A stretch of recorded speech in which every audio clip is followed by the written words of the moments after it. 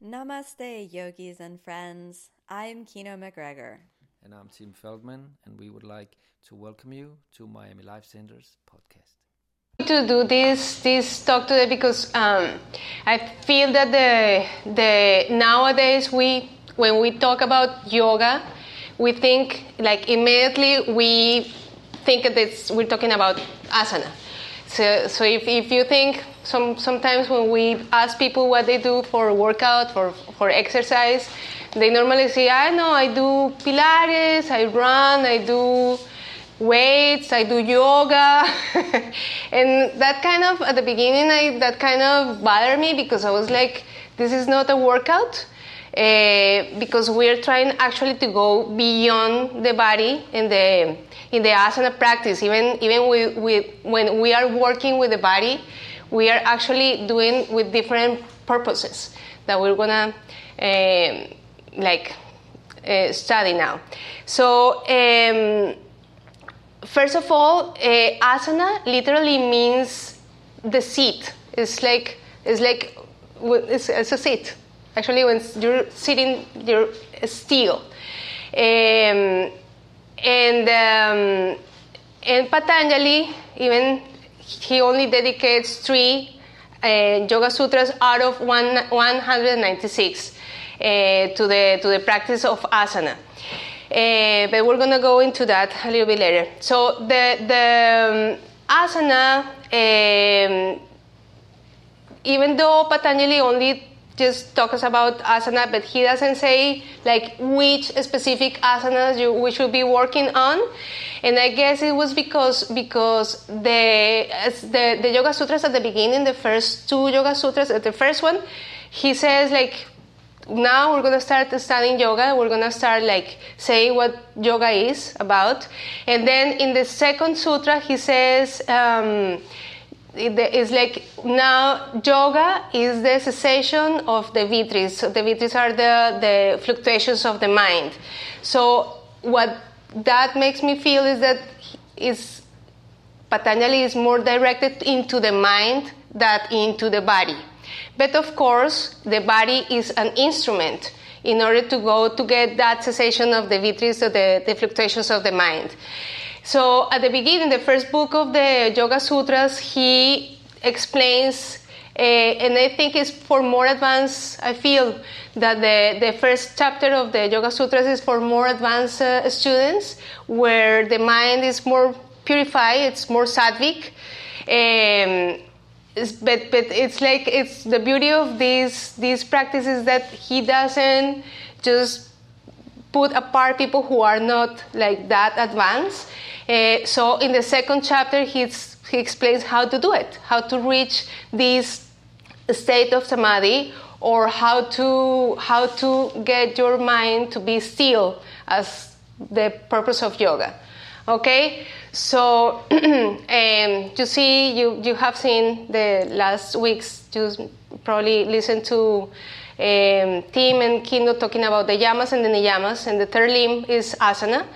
And here's when he starts talking about the asana. He says, in the first of those 3 Yoga Sutras that he dedicates, he says the asana should be steady and comfortable. What that means for us is that when you are performing an asana, the body should be still. So if you see people that like adjusting too much in the pose, like moving too much, it's because there's still a lot of rajas in the body that we are trying to purify also with asana. So of course, asana is an important practice in the whole yoga path. Okay, it's not that it's less important, but it's like in that purpose. And comfortable is because the body should be able to relax in those asanas, in the asana. Okay, so there are some books that are more specific in the practice of asana, like the Hatha Yoga Pradipika. In the Hatha Yoga Pradipika, there are 84 asanas that are explained in detail, and how to do it, and how to get to the perfection of that asana. But there are some other systems that says that there are like as many asanas as species in the world as animals. So it goes up to, I think, 8,400,000. Yeah, exactly, something like that. Yeah, but in the Hatha Yoga Pradipika, Shiva is Shiva who actually teaches the asanas. He only teaches 84. I think in Ashtanga, I don't know, but we go past 84, like, I don't know, at least the primary series, I think we do more than 84. How many? 72, exactly. So we get close. But I would say that the idea of doing all these asanas is to get the body to be comfortable in, like, it is said that the two most important ones are Padmasana and Siddhasana, which is like something like this, where you can sit like this. And of course, that is to prepare the body for meditation. So we perform all those asanas only with the idea of being able to be steady and comfortable in these positions for meditation. Of course, when we are working working all these asanas we do in Ashtanga, we are trying to find the body to get healthy, to get stronger, to be flexible, because it is nice to have a healthy body. But we are not trying to find squares here, and and like if it comes, it's nice. It probably comes. Why not? If it doesn't come, it is not what we're looking for. But yeah, I think in order to get the mind to be still, we need also a body to be healthy. There is so much movement in the mind when we are feeling sick. It's like it's hard to concentrate and be focused if we are sick. So of course we need to work on the asanas to get a healthy body. So it is important and to keep working on asana, but with a different direction. Okay.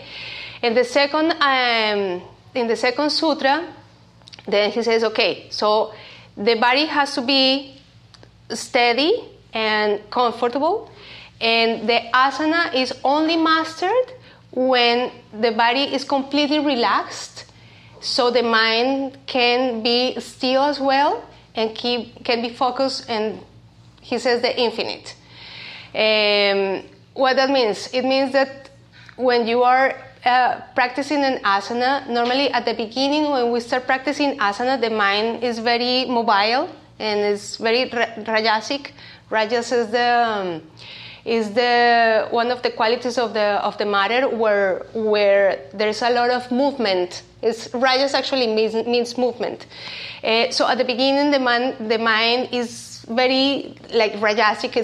There's a lot of movement. So it reflects in the body as well. So the body and the mind is when we can see that the mind and the mind are so connected that if the mind is rajasic and it's mobile, the body it's hard to keep it still, and all the way around. If the body is too rajasic and too mobile, then the mind has a hard time to concentrate. So that's why they say, Patanjali says that the asana is only mastered when the body is completely relaxed, so the mind can concentrate in the infinite. So we tend to think that we master an asana when we can bind and we can get the wrist in Marichasana C, and we can get the legs behind the head, and we can do all those beautiful handstands and Pincha Mayurasana without moving a lot. It is not mastered according to Patanjali. Even if you're doing the full second series, third, fourth, whatever you're doing, the asana is not mastered if your mind is not able to concentrate and to focus on something greater than the body. So he actually says that at this moment, when the body is completely relaxed, the yogi, because at that point it is a yogi, before it's something that was performing asana, at that point the yogi kind of loses the consciousness of the body. It's like the yogi loses the awareness of the body. So it's like Patanjali and the like the scholars on the traditional text, normally some of them, especially Patanjali, talks about the body as saying that the body is a bag of waste, pretty much. So that's why we need to keep cleaning it up all the time. So we need to clean the mouth, and we need to keep cleaning the body. And that's what we're doing in asana as well. So especially for us in the primary series, we are cleaning the body constantly, every day. Every single day we're cleaning the body. So as we're trying to get the body clean and light. We're trying to purify. So we're trying to get the body to be sattvic as well. In that way, when we are practicing the asana, the yogi, because the body is light and because it's so relaxed and it's like there's no sensations, there's no feelings, there's no nothing. So the mind can actually go ahead and concentrate in something greater. At that point is where the asana is mastered. It has nothing to do with the binds or anything like that. Okay. And then once the asana is mastered, according to Patanjali, when all these qualities are there, he says that there is no sensations as cold or heat. It's like all in everything, all the shades in between. He says cold, heat, hard, soft, light, heavy. All those qualities they all disappear. Okay, so with it, all the hunger, the thirst, the anger, everything disappears as well. And again, the mind at that point is ready to concentrate. And it's like, it is not a state of meditation, but it is a state where we are ready to go to meditation. Okay? So this is like the point of view of Patanjali. Like again, the asana should be steady and comfortable, and then it is only mastered when the body is completely relaxed and the mind can focus on the infinite, as he says, and then all the dualities and the opposites disappear. Okay, that is what Patanjali says in the Yoga Sutras. Any questions so far? Doubts, concerns, complaints? Yeah. I find it like, it's crazy how the Ashtanga yoga system kind of like makes it really hard for you to not want more poses. Exactly. But I think that's part of the challenge in Ashtanga yoga. It's like if you cannot be attached to poses and practice Ashtanga, but it's just like that's such a hard place. Yeah, we're going to talk about the how asana works in the yamas and the niyamas. Okay. A little bit. Okay. So because that happens. Because it's like you can't that happens. You can't get the next pose until you bind. Yeah, you know? and then exactly, and then you get all the poses, and then I don't want to do that long practice. You know, it's like my practice is getting so long. I don't want to do that. Yeah. So it's again. I think part of santosha. Santosha is contentment. So we can always practice santosha in the asana practice, trying to do that, trying to be satisfied with what we have, whatever it is. A long practice, a short practice, a practice where I cannot get the legs behind the head or I cannot get the bind. It doesn't matter. It doesn't matter. Because what we're trying to do is to, at the end, at some point, to sit in Padmasana and meditate for as long as we can. That is all the whole point of all this that we're doing. As crazy as it sounds, that we in Ashtanga, we get so like crazy about getting the perfect asana and working towards that specific asana because I didn't get it in 10 years or like those things, it doesn't really matter, I think, it's what it is. Yeah, sure. So if you have a good practice or just any practice, then you're ready to then sit and meditate, ideally. You have a good practice? Or you just have a practice, you complete your practice, yeah, and you sit, and you should sit and meditate? Yeah. So you have a good practice when you have been able to not shake in the poses, to not tremble, when you have been able to direct your mind somewhere else, beyond your body.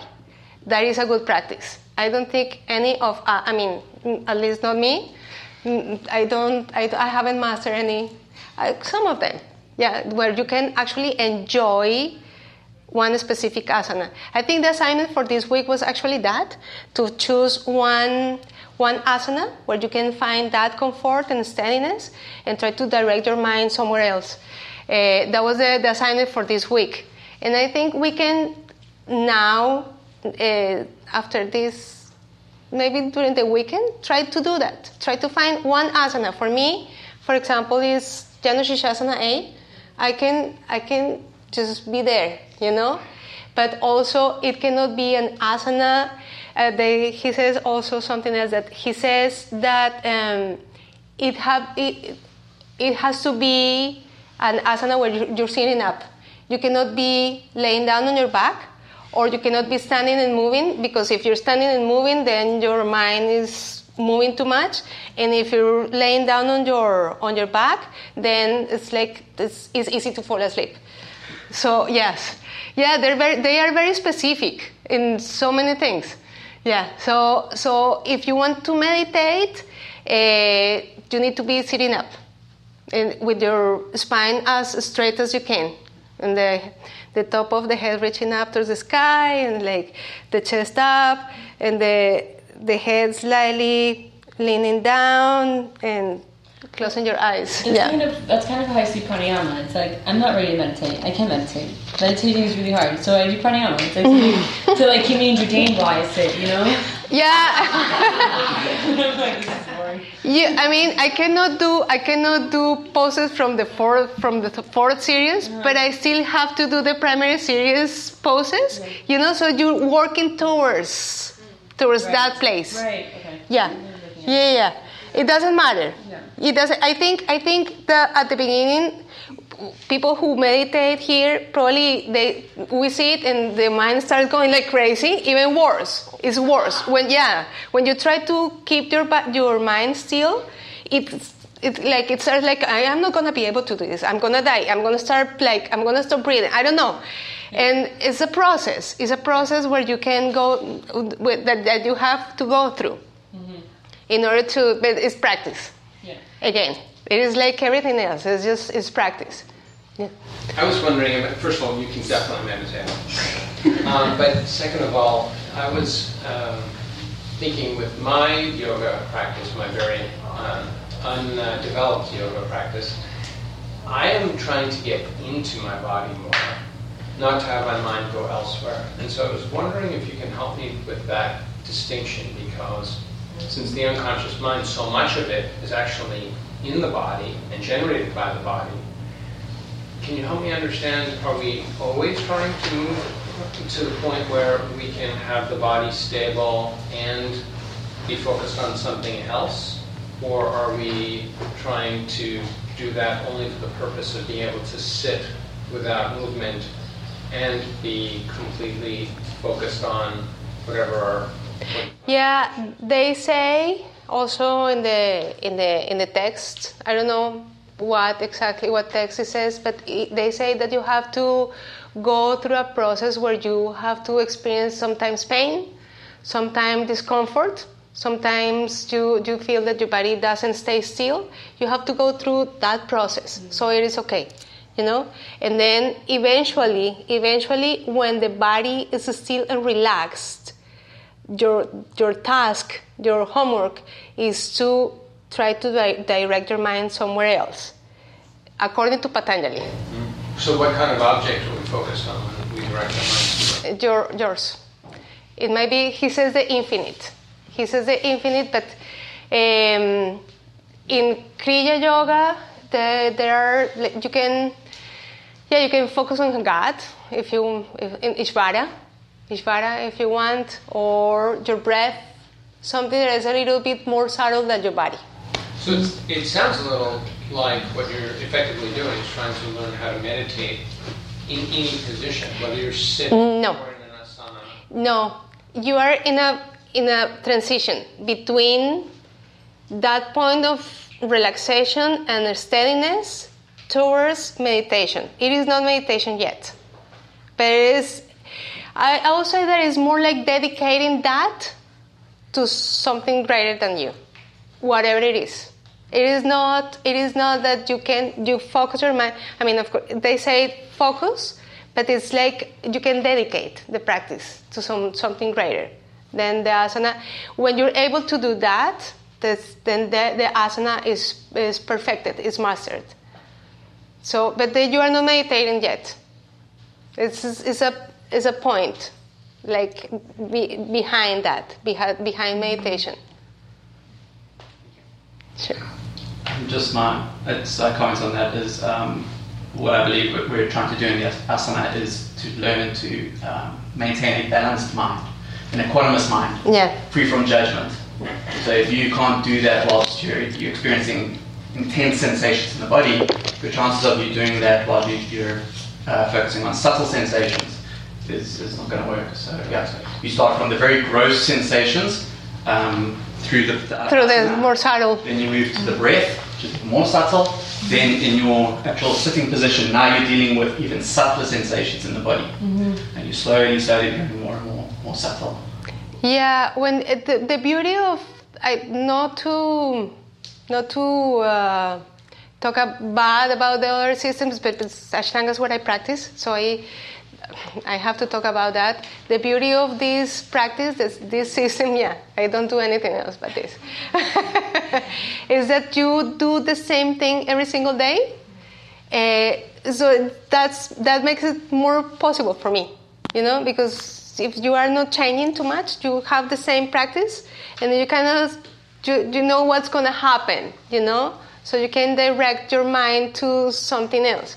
Of course, I mean, we are working towards sitting in Padmasana, so we need to work on opening the hips and trying to keep some integrity on your body to hold your body steady and still and straight.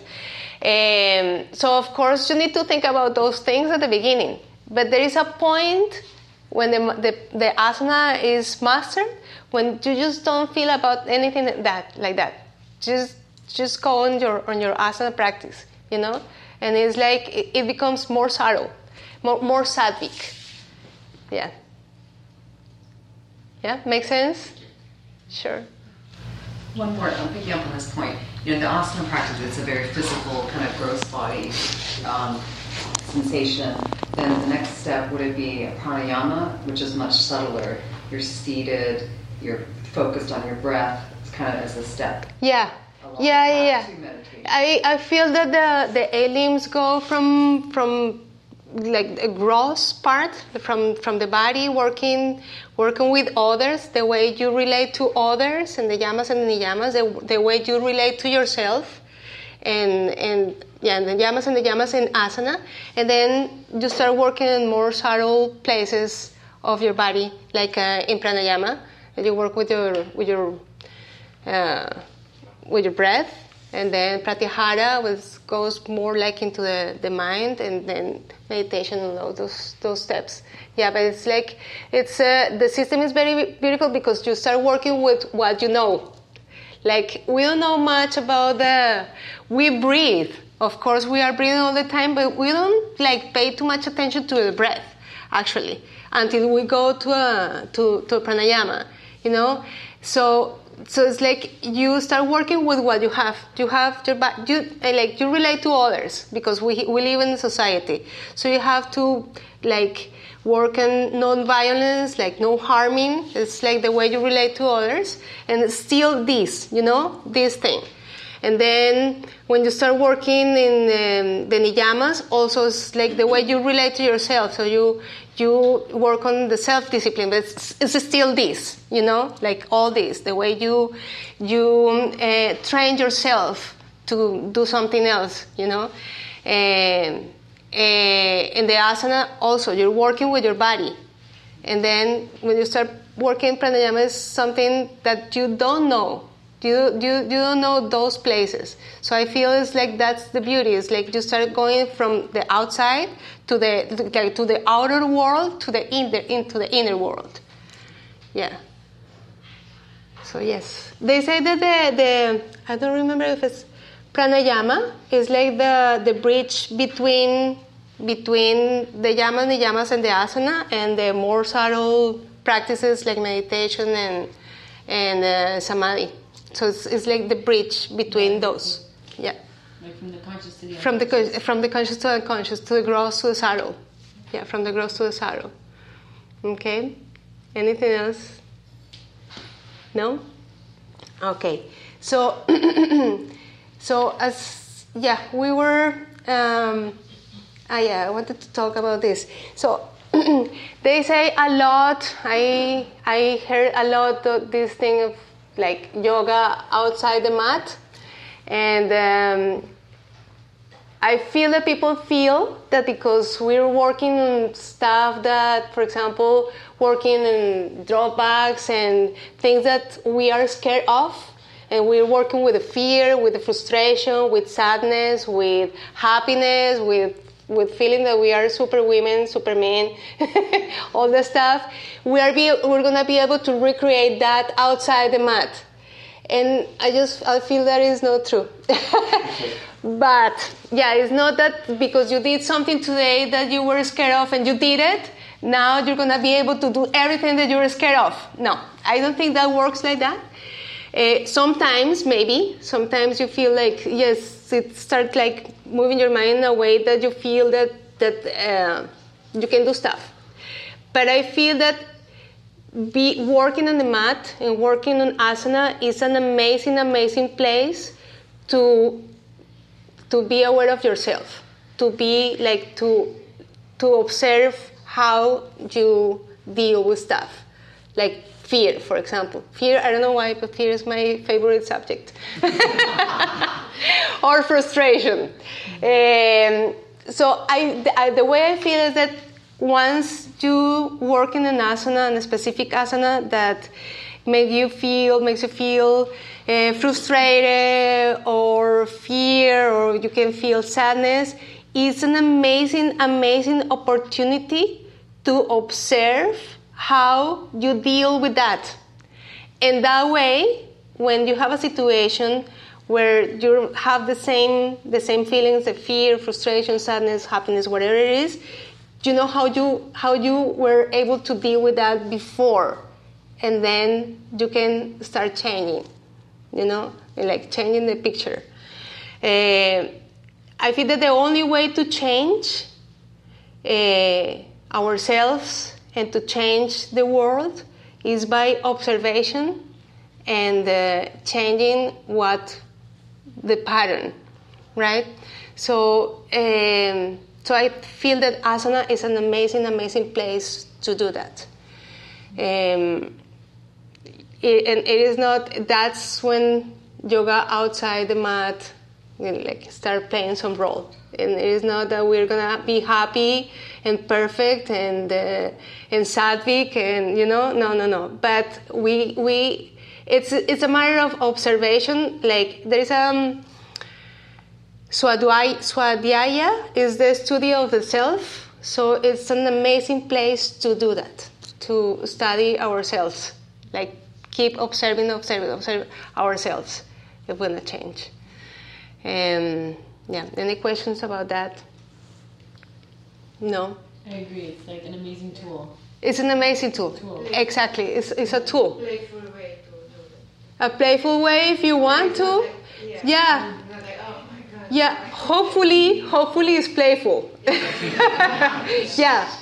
Yeah, could be playful. We as Ashtangas, I feel that we can be very hard on ourselves. So it's hard for us to be playful.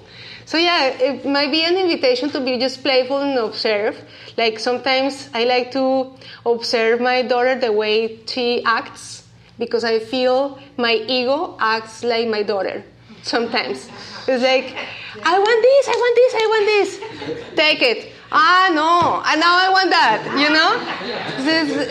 It's an amazing tool too. So yeah, I think it's nice to feel our egos are like our little children.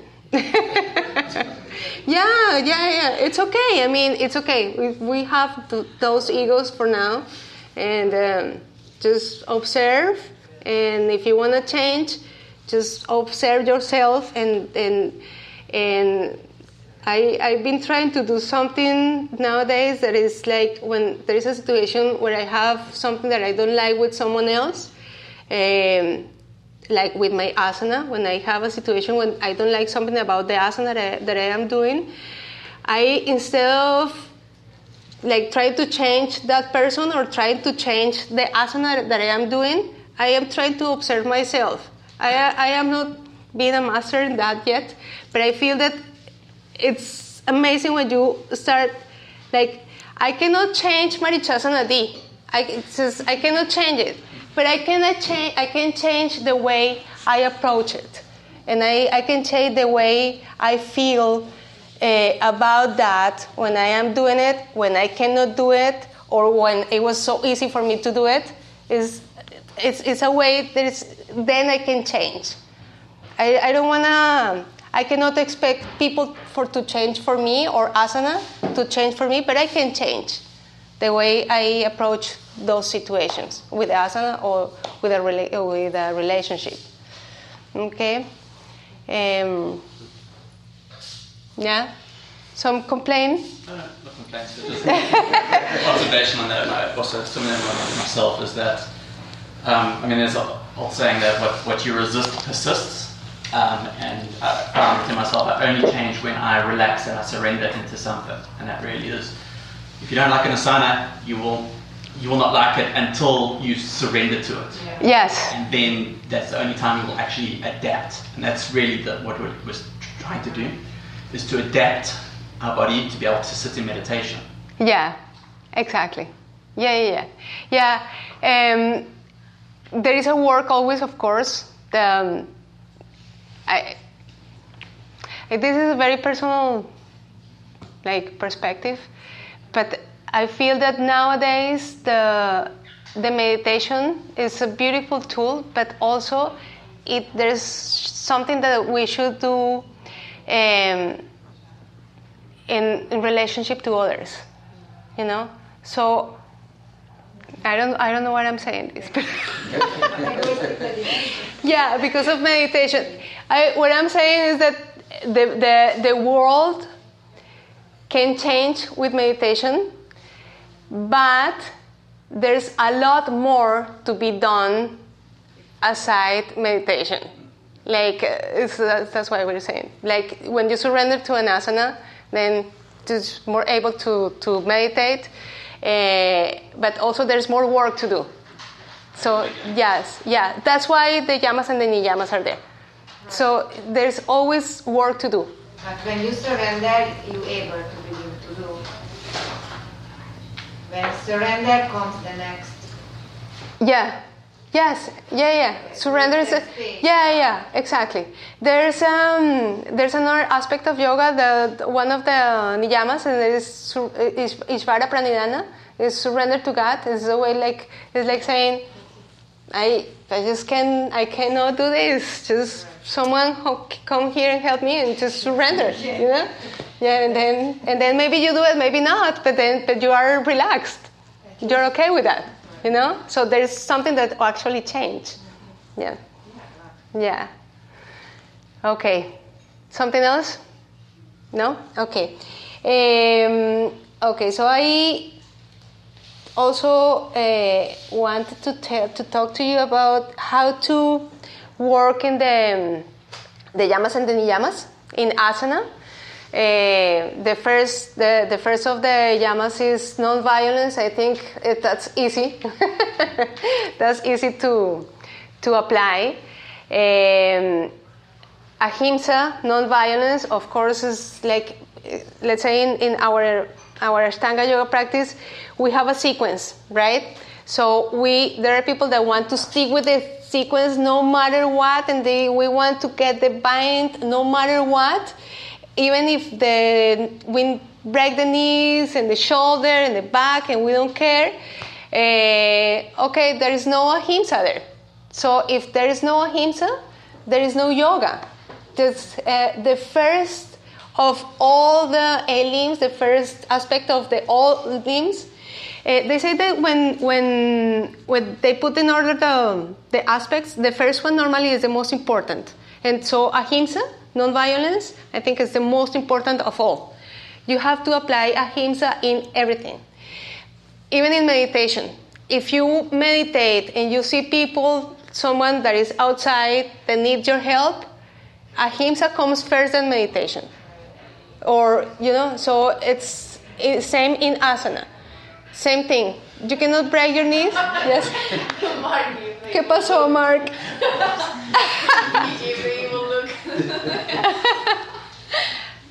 Yeah. So just be gentle, be nice to yourself, be kind to yourself. Don't break your knees, don't break your body just because you want to stick with the practice, with the sequence. Okay? What's up? Dance. He gave a non-ahimsa look to the music. Ahimsa. Yeah, but still there is a way to do this practice when we are injured and we are going through pain. We can always modify. It's again. You always have to check on your ego. So I always like to say that because there are people that want to stick with the practice no matter what, and there are some other people that want to do a completely different practice because they think they're so special and they need to modify everything. That's not good either, but all the way around as well. You need to break anything. You can modify your practice if you need to. So it's putting your ego aside. Okay, so there's always a way to practice ahimsa in asana and still keep practicing. Yeah. Then truthfulness. So for me, being a teacher is a perfect scenario to work on truthfulness. I cannot teach anything that I don't practice myself. So that's why in this system, for example, I cannot teach some poses because I can teach at some point in the sequences, whatever sequences it is, but I cannot teach anything that I am not doing myself. So that's the beauty also of this system. I don't know if any one of you has a good example of truthfulness in the asana practice. A great Gandhi story about that. Okay, go ahead. So apparently there was this woman who had a small child in India who just would not eat anything if it didn't have sugar in it. And she got so desperate she didn't know what to do. So she finally went to see a great man. She took her son across India to go see him. And she got to him and said, Mr. Gandhi, could you please tell my son to stop eating sugar? And Gandhi said, come back in 2 weeks. So she went all the way back and forth, came back in 2 weeks. And she said, Mr. Gandhi, could you please tell my son not to eat sugar? And Gandhi said, don't eat sugar, it's not good for you. So she was very grateful and thanked him, and then said, why couldn't you have told me that 2 weeks ago? And he said, because 2 weeks ago, I was eating sugar. There you go. Exactly. Yeah. Yeah, he was being truthful. Yeah, exactly. That is a good way to see it. Also, it probably just extends from the non-violence thing as just being truthful about your own capabilities and where you are, and not where you would like to think you are. So, like, if I step onto the mat and I think, I can definitely do a handstand. It's like, it's not being truthful to myself. Yes, exactly. Deluding myself. Yeah, exactly. Yeah, that's a good point. People who that happens all the time. It happened to me that I wanted to do more advanced poses, even though I wasn't being able to do even the standing poses. So yeah, that is a good way to put it. Like, being truthful is like, okay, I'm going to stick with this practice until I'm able to do more advanced practices. Why not? Be patient. Again, this is the perfection in asana is not doing advanced asanas, but trying to be still, relaxed, and when the mind is more calm and can direct to infinite, according to Patanjali. Yes. I would say that what I'm confronted with is like the truthfulness of the count.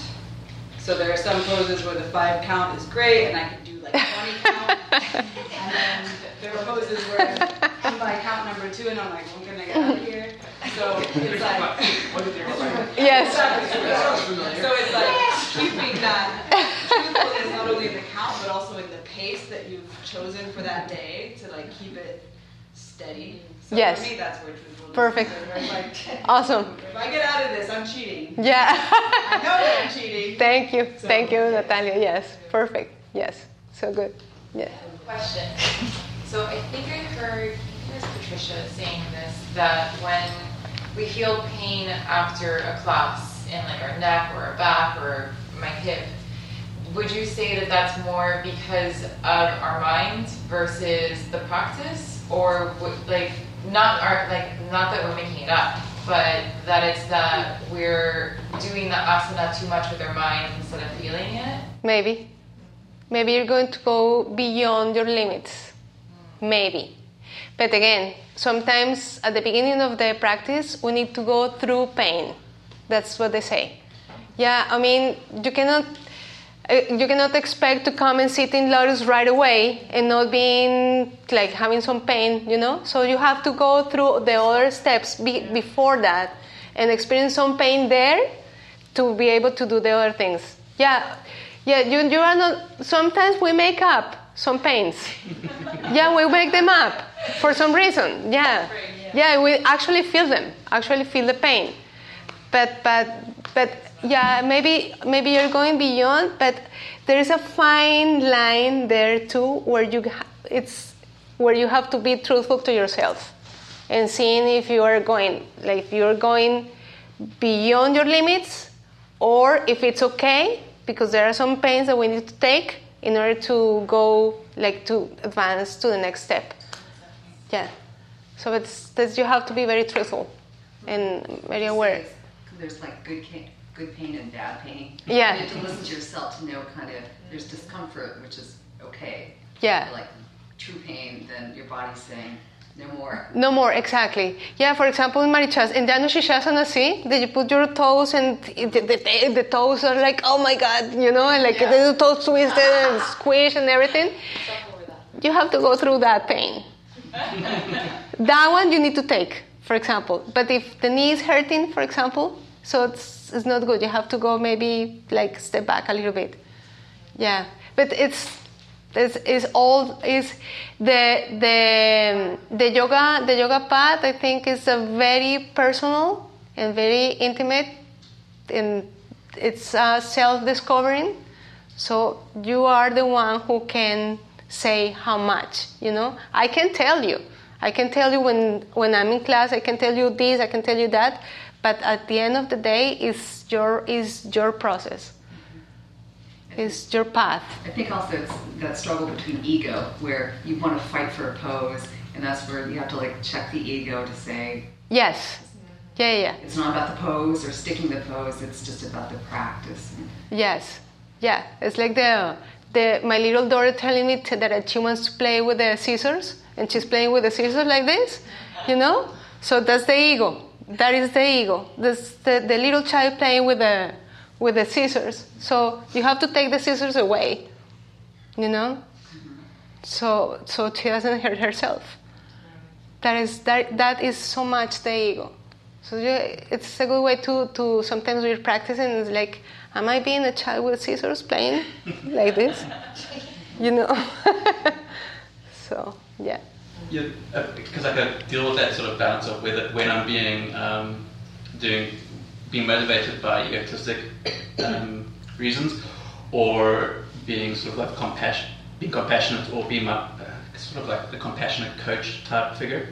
And I think for me it's whether if you're doing the motivation is because you've been told it's good or bad, that's egotistic. If you're doing it because you're doing it for self-love, that's usually a clear indication. So with the child, let's take it to something like not having ice cream rather than playing with scissors. Yeah.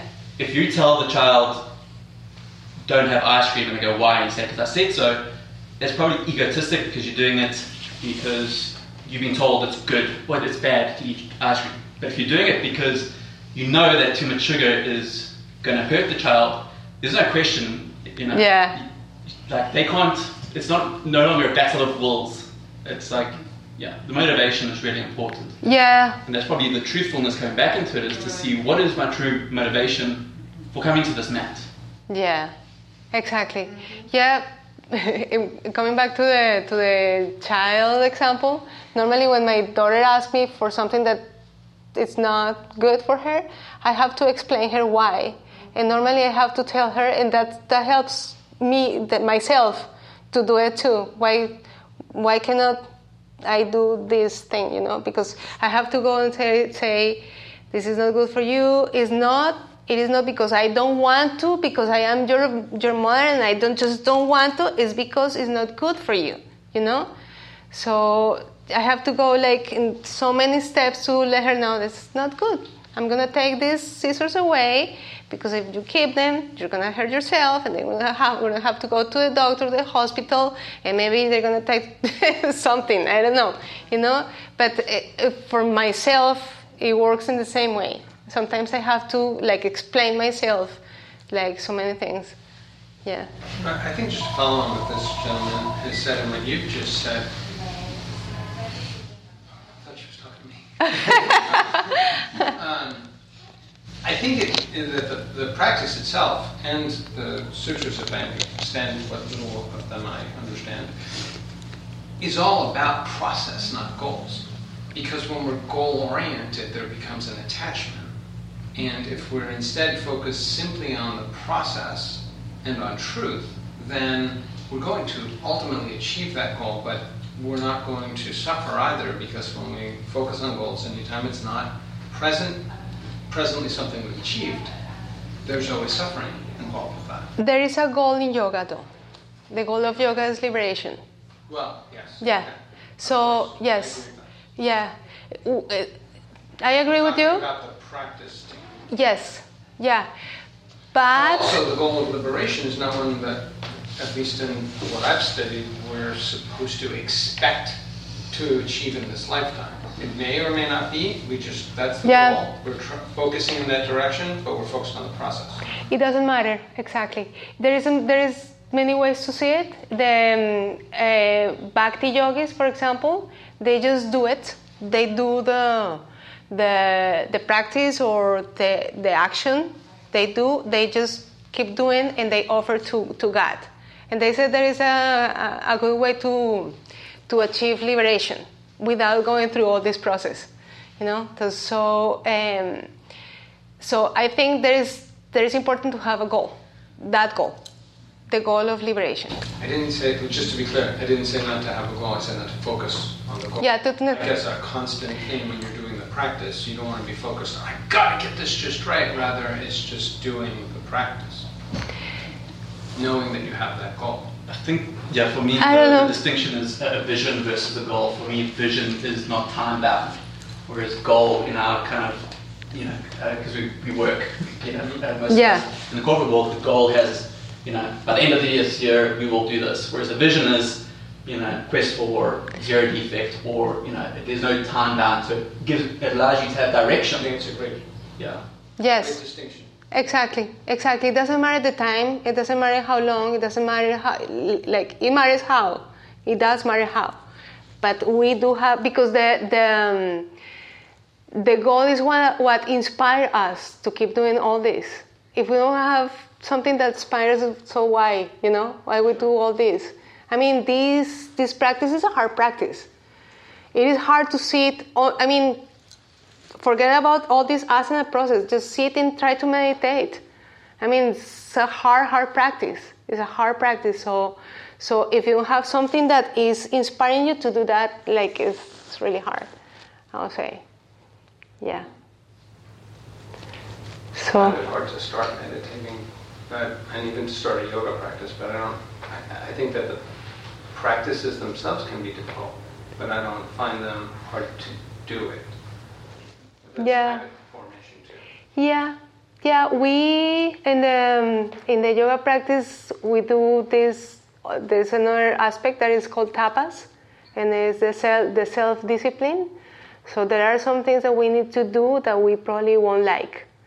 We probably won't like to wake up at some time to practice, or practice in some places, or not eat those things, or not sleep at this time, or we have to do something that we don't like, and that is called tapas. That is self-discipline. Yeah.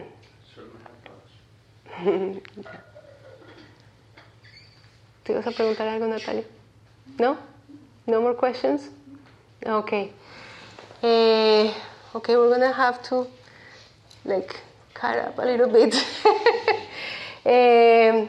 Okay, so the celibacy, non-attachment, celibacy, brahmacharya in asana. Yeah, we can do that. Just go and don't look at the girl with the shorts.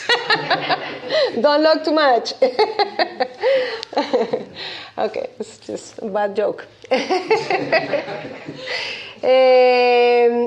Okay, so the niyamas, saucha, purity, santosha, contentment. Yeah, let's talk about santosha and contentment. Again, santosha is a good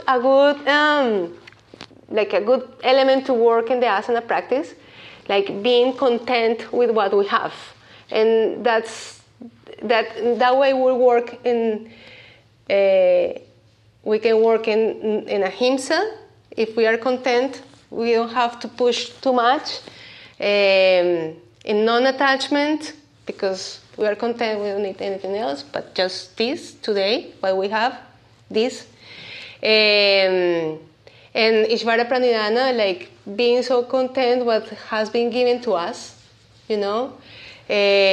Swadhyaya, being so content that the scriptures got somehow to our hands and our lives, and we can practice this. So yeah, there is a lot of. Santosha is a good element to work in towards the other yamas and niyamas in the asana practice. Yeah. Any questions? No? Okay. Yeah. And again, Ishvara Pranidhana as an aspect of one of the ways to work on how to direct the mind once the body is relaxed and content and there is no harming, and like when there is so much stillness, there is as you were asking where to focus on, we can focus on Ishvara. Ishvara Pranidhana is surrender to God. So there is a time where the body is so relaxed that we can actually do that. In theory, I haven't been there yet. So yeah. Okay. I think that's pretty much it. What I wanted to talk to you. Any comments before we wrap it up? During your practice, what do you focus on? So many things.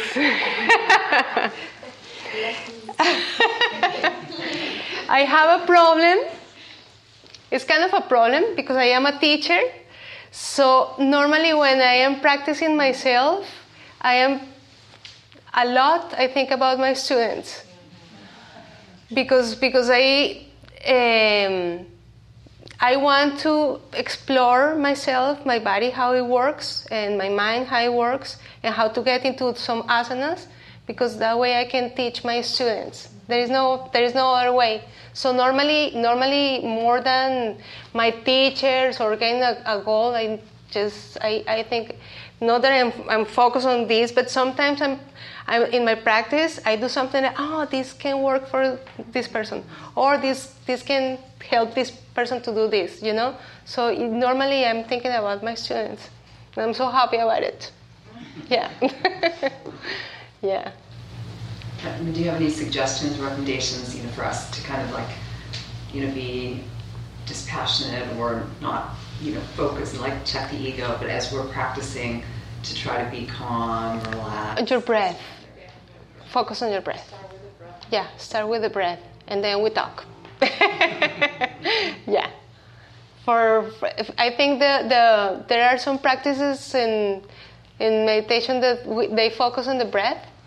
So I think the breath is a good element to use as a matter of focusing, or directing the mind. Yeah. Thank you. Yeah, sure. Okay, chicos. Can you talk a little more about contentment? I don't know the Pali or Sanskrit word, but Nishvana? Santosha. Oh, Santosha. Santosha. Yeah. And understanding how is it defined? How is it defined? Yeah. As is contentment, which means that you are satisfied with what you have. That is my very poor English translation. Yeah. It's like when there is no attachment, so you're pretty much happy with what you have. You don't expect to have more, and you are happy with this, whatever it is, your family, your body, your possessions. So you're content with that, and you don't expect to have more. And does Patanjali talk about motivation in that context? Motivation? Yes. The motivation is having no attachment at all. So actually getting things done, though. Getting things done when you have complete contentment. Because we need to keep doing stuff. Kriya yoga, it's the yoga we were talking about. The prefix KR means to do. So we are actually doing. So it's the yoga of action, of doing. This yoga of Patanjali. So yeah, of course you need to keep doing. In that aspect, the contentment or the non-attachment, it's you can do it when you can offer the results of your practice or your actions to Ishvara or to God. Thank you. Sure. Yeah? You're so quiet. I don't like when people are too quiet. No, I think this has been really good to remember why we do the physical practice, because I'm sort of at a point where it's not that I'm sick of it, it's just that... No, that happens. So much, but I'm at a point where some mornings I'm just so tired and I think to myself, I'll just go meditate because that's that's more important anyway, and this is, asana is just one of seven other elements, and so I rationalize these things to myself, but no, I think this is a good reminder of why we do the physical practice, and I personally really needed to hear this because I've been missing a lot of practice. Yeah, I think at some point we human beings, we get bored with the same thing, you know, like doing the same thing every day. It can be bored, but if we have a different motivation that is beyond all this, then it's easier to come to the mat. It's much easier. Yeah, and not think that we are working out. We're doing a spiritual practice. It is like one leg of the octopus, you know. Maybe the octopus can walk without the other legs, but it walks better with the all 8. so yeah, and it is nice to know, to think that it is not less or more important than the other limbs. It's the same. It's as important than the other ones. But we cannot just focus on that. We cannot just rely on that for more bigger purposes in life. Yeah, we cannot only rely in asana. We need to work on the other ones. Yeah. Just on the concept of motivation, in university I did a paper and I had to look at human behavior, and there's a couple of models about what explaining human behavior. There's the stimuli response, is that we act in pure response to external stimuli. Right? There's the precognitive, which is all behavior stems from the mind, so we only act after we've thought it. And then there's a third one which kind of is in the middle. It's called perceptual control. So we behave to control our perceptions. So in that particular case, is you have a desired perception and you have the actual perception, and we behave to bring the actual perception in line with our desired perception. That's right. So santosha is where your desired perception meets your actual perception. What you desire is right in front of you. And so then you are satisfied with where you are. Now obviously that's a transient state because, well, you need to breathe, you need to eat, you need to, But if you keep your desires minimal, it's much easier to always come back to a state of satisfaction. It's these very elaborate desires that we have, like, I want it to be winter when it's summer. That's going to cause you to, not be satisfied for half the year or something like that. So yes, thank you. Thank you. It's very interesting. I can give you 3 examples. One that might help you and that can illustrate, I guess, santosha, which is one of my favorite things. I remember actually, maybe I was part of one of them. I remember one time when I thought I was plateauing. Eventually you will plateau. You're repeating the same thing over and over, and you think that it happened to me. I was in the primary series every day, the same thing. I'm doing the same thing. And all of a sudden I asked myself, why do you think you're plateauing when you haven't mastered anything? There's so much stuff that you still need to do that you haven't even deepened into the poses. What can you pick in this practice that you can work towards that? And I said, ooh, jump backs and jump throughs. I'm not even lifting my ass like a little bit. I'm running out of energy. And I focused solely on that, and that was a big game changer. And I share that with students. And as the universe will have it, 2 days after I read, some teacher, one of those big senior teachers, said that if you feel like you plateau, pick something in your practice and focus, not on the physical, just focusing on doing that. And then that's when I started working in the jump backs and the jump throughs, focusing in every single one. I was very exhausted, but in my mind I was plateau no more. And I started increasing more energy and having such love and passion for primary series, which then became an attachment, which then led me to have a version towards intermediate. I didn't want to do it. So santosha then became realizing that you must put yourself through discomfort, tapas. That was a big ordeal. I didn't want to deal with like the freaking second series and the back bends and waking up. And so then I have to have santosha, acceptance, contentment, that this practice is a practice of effort, and that we're not doing this to be pleasurable, that every pose needs to be yummy, and then we're there. And I share with students with this other guy that he said he's interviewed top athletes, professional musicians will tell you this, big CEO minds, successful people, that every single day you have to do something that's uncomfortable on a daily basis if you want to live a comfortable life. Because, and it hit me the other day, I was doing practice, And I said, sometimes I never like to do pre-warm-ups and whatever before the practice, because it's supposed to be raw. You feel your body, you do your things. But lately, you do your little pre-warms, your hamstring stretch and whatever, like if you're in the Olympic Games, before you do the practice. And I was getting a little attached to that. And I let it go a few days, and Alex reminded me today, before Kapotasana, that's so uncomfortable. I'm doing like floppy stretch and go outside and stretch my back and whatever before doing the pose. So you can feel good. But it shouldn't be that way. And I thought of Sharon, he said the same thing. And actually I enjoyed it the times that I don't do all these preparations, because I can feel what are the areas of tightness and just look for it and go and work more with the breath.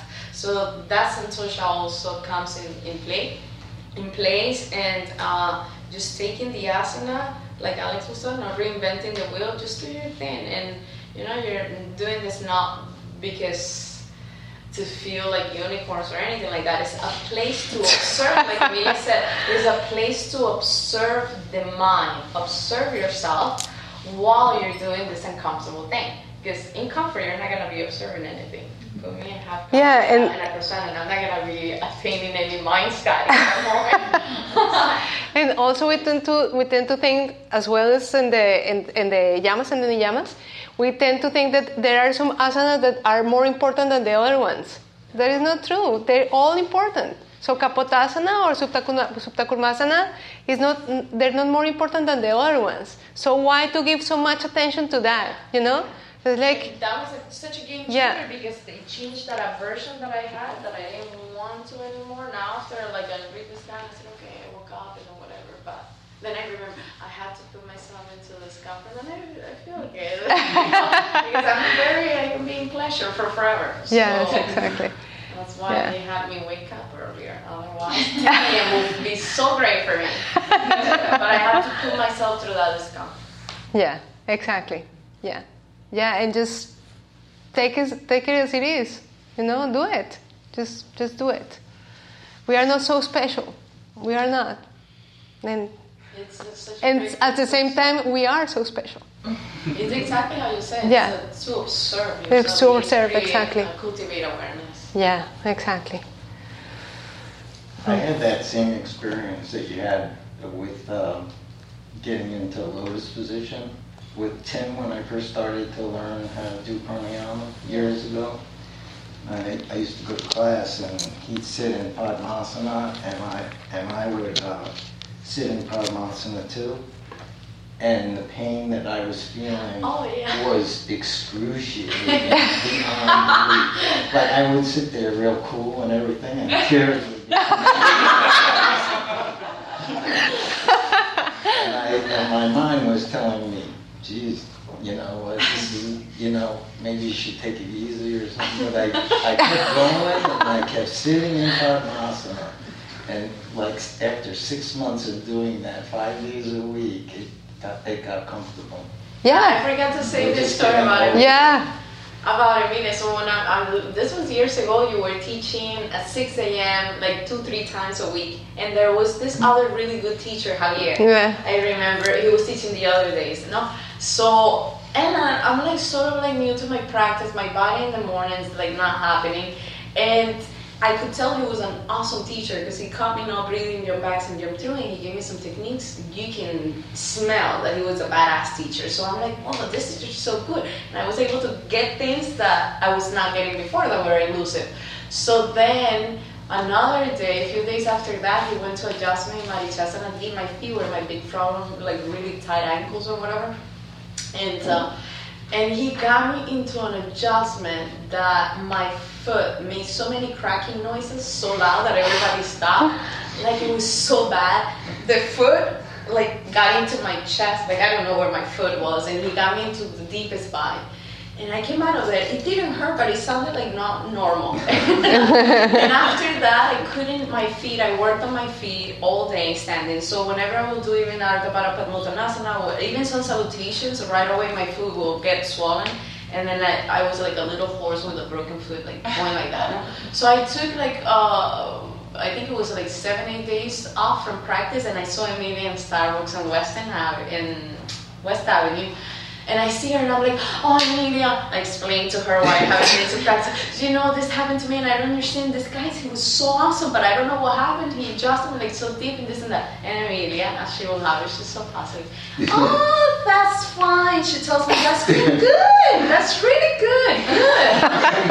Wait, then she tells me, like, I haven't been able to practice. This is going to take me months and whatever. No, that's good. We've all been through that. No, take your time. Take about a week. That's fine. You'll be back to practice. You'll get there. It's something that you needed.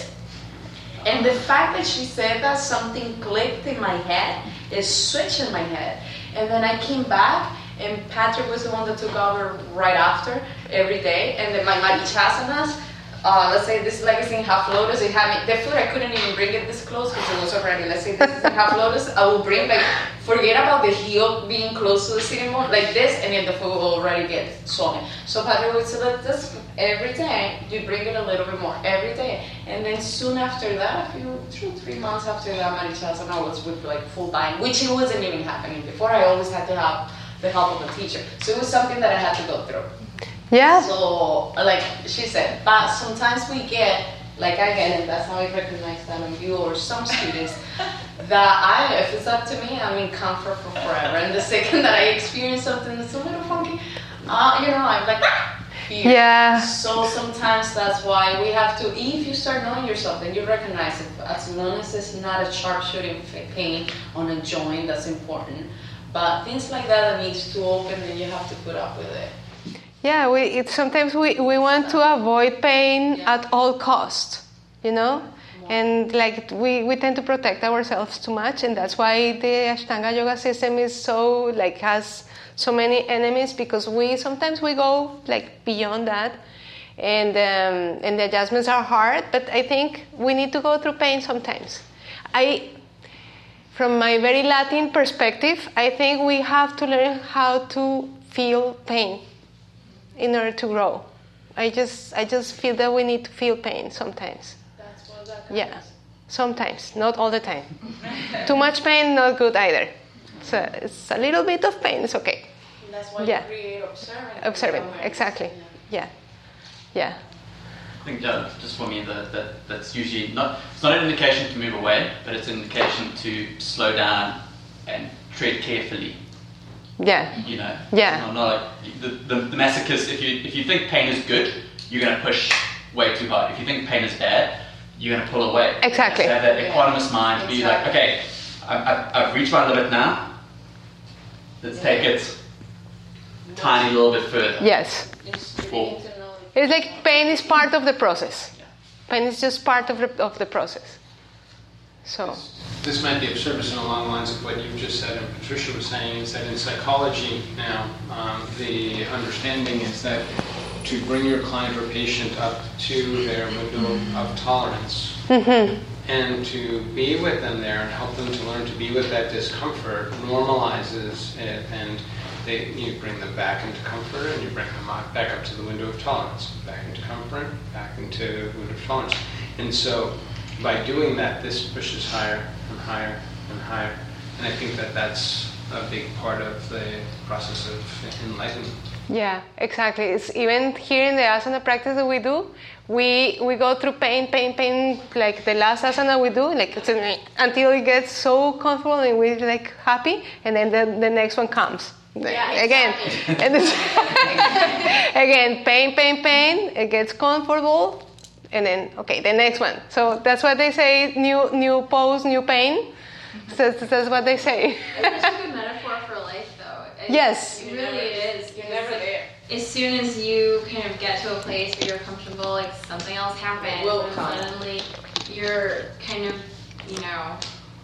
struggling a little bit. Exactly. It's such a good teacher, because life is not always just going to be smooth and easy and lovely. Exactly. It's going to be, conflict and difficulties, and it's.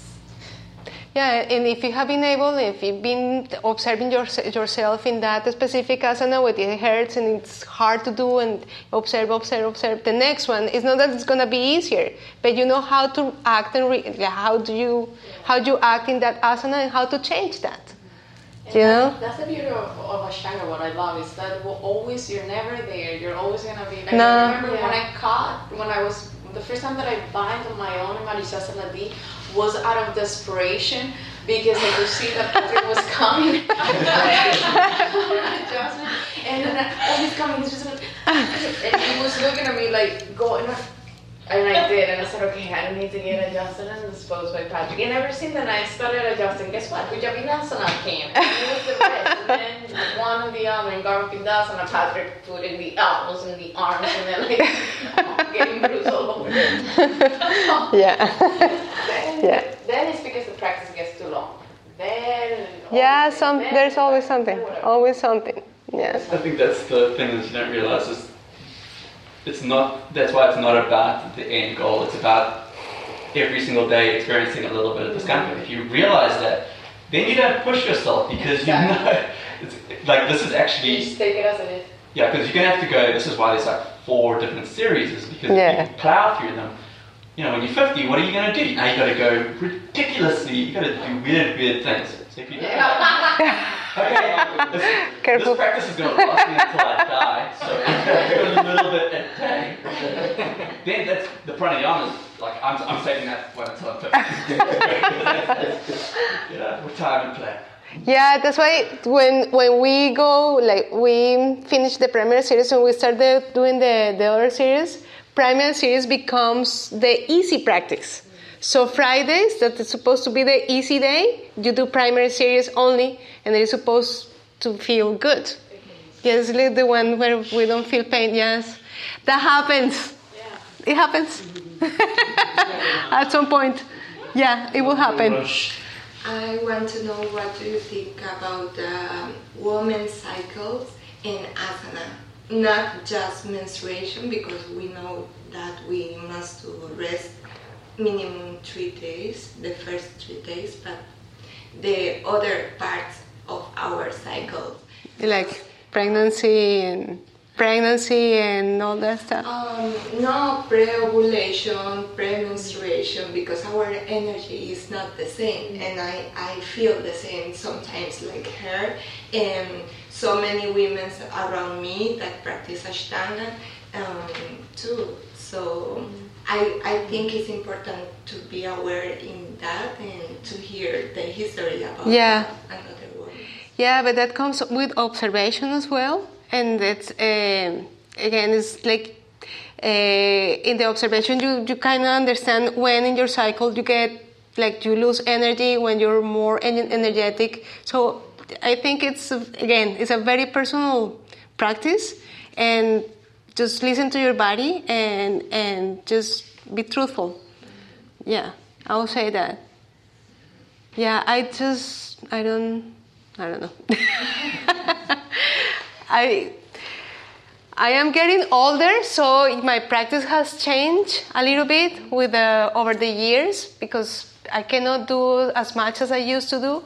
So I need to respect my body, the process of my body. And I think that's been the way I have worked with the cycle. Like my cycle is being that. Like I'm getting older, so the day I don't feel like 100%, I don't even try to go 100%, because I also have a daughter, and I have to deal with her like the rest of the day. I cannot just invest all my energy to that, because I need to do other stuff. I need to teach. I need to, So you need to be truthful. Again, yeah, sure. Okay, you guys, thank you so much for coming. Thank you. Namaste. Enjoy your asana.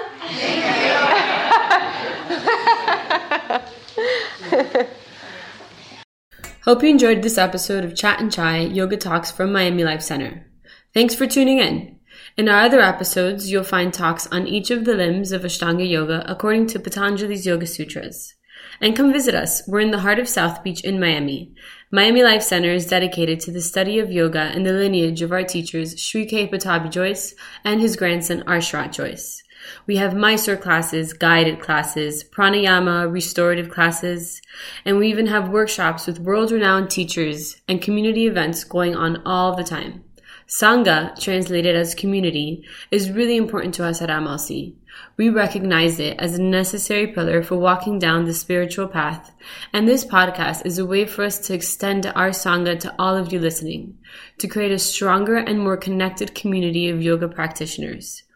If you're interested in learning more about us and what we do, or if you just want to stay in touch, visit our website, www.miamilifecenter.com, or follow us on Instagram at Miami Life Center. Thanks for listening to Chat and Chai, Yoga Talks from Miami Life Center. Namaste.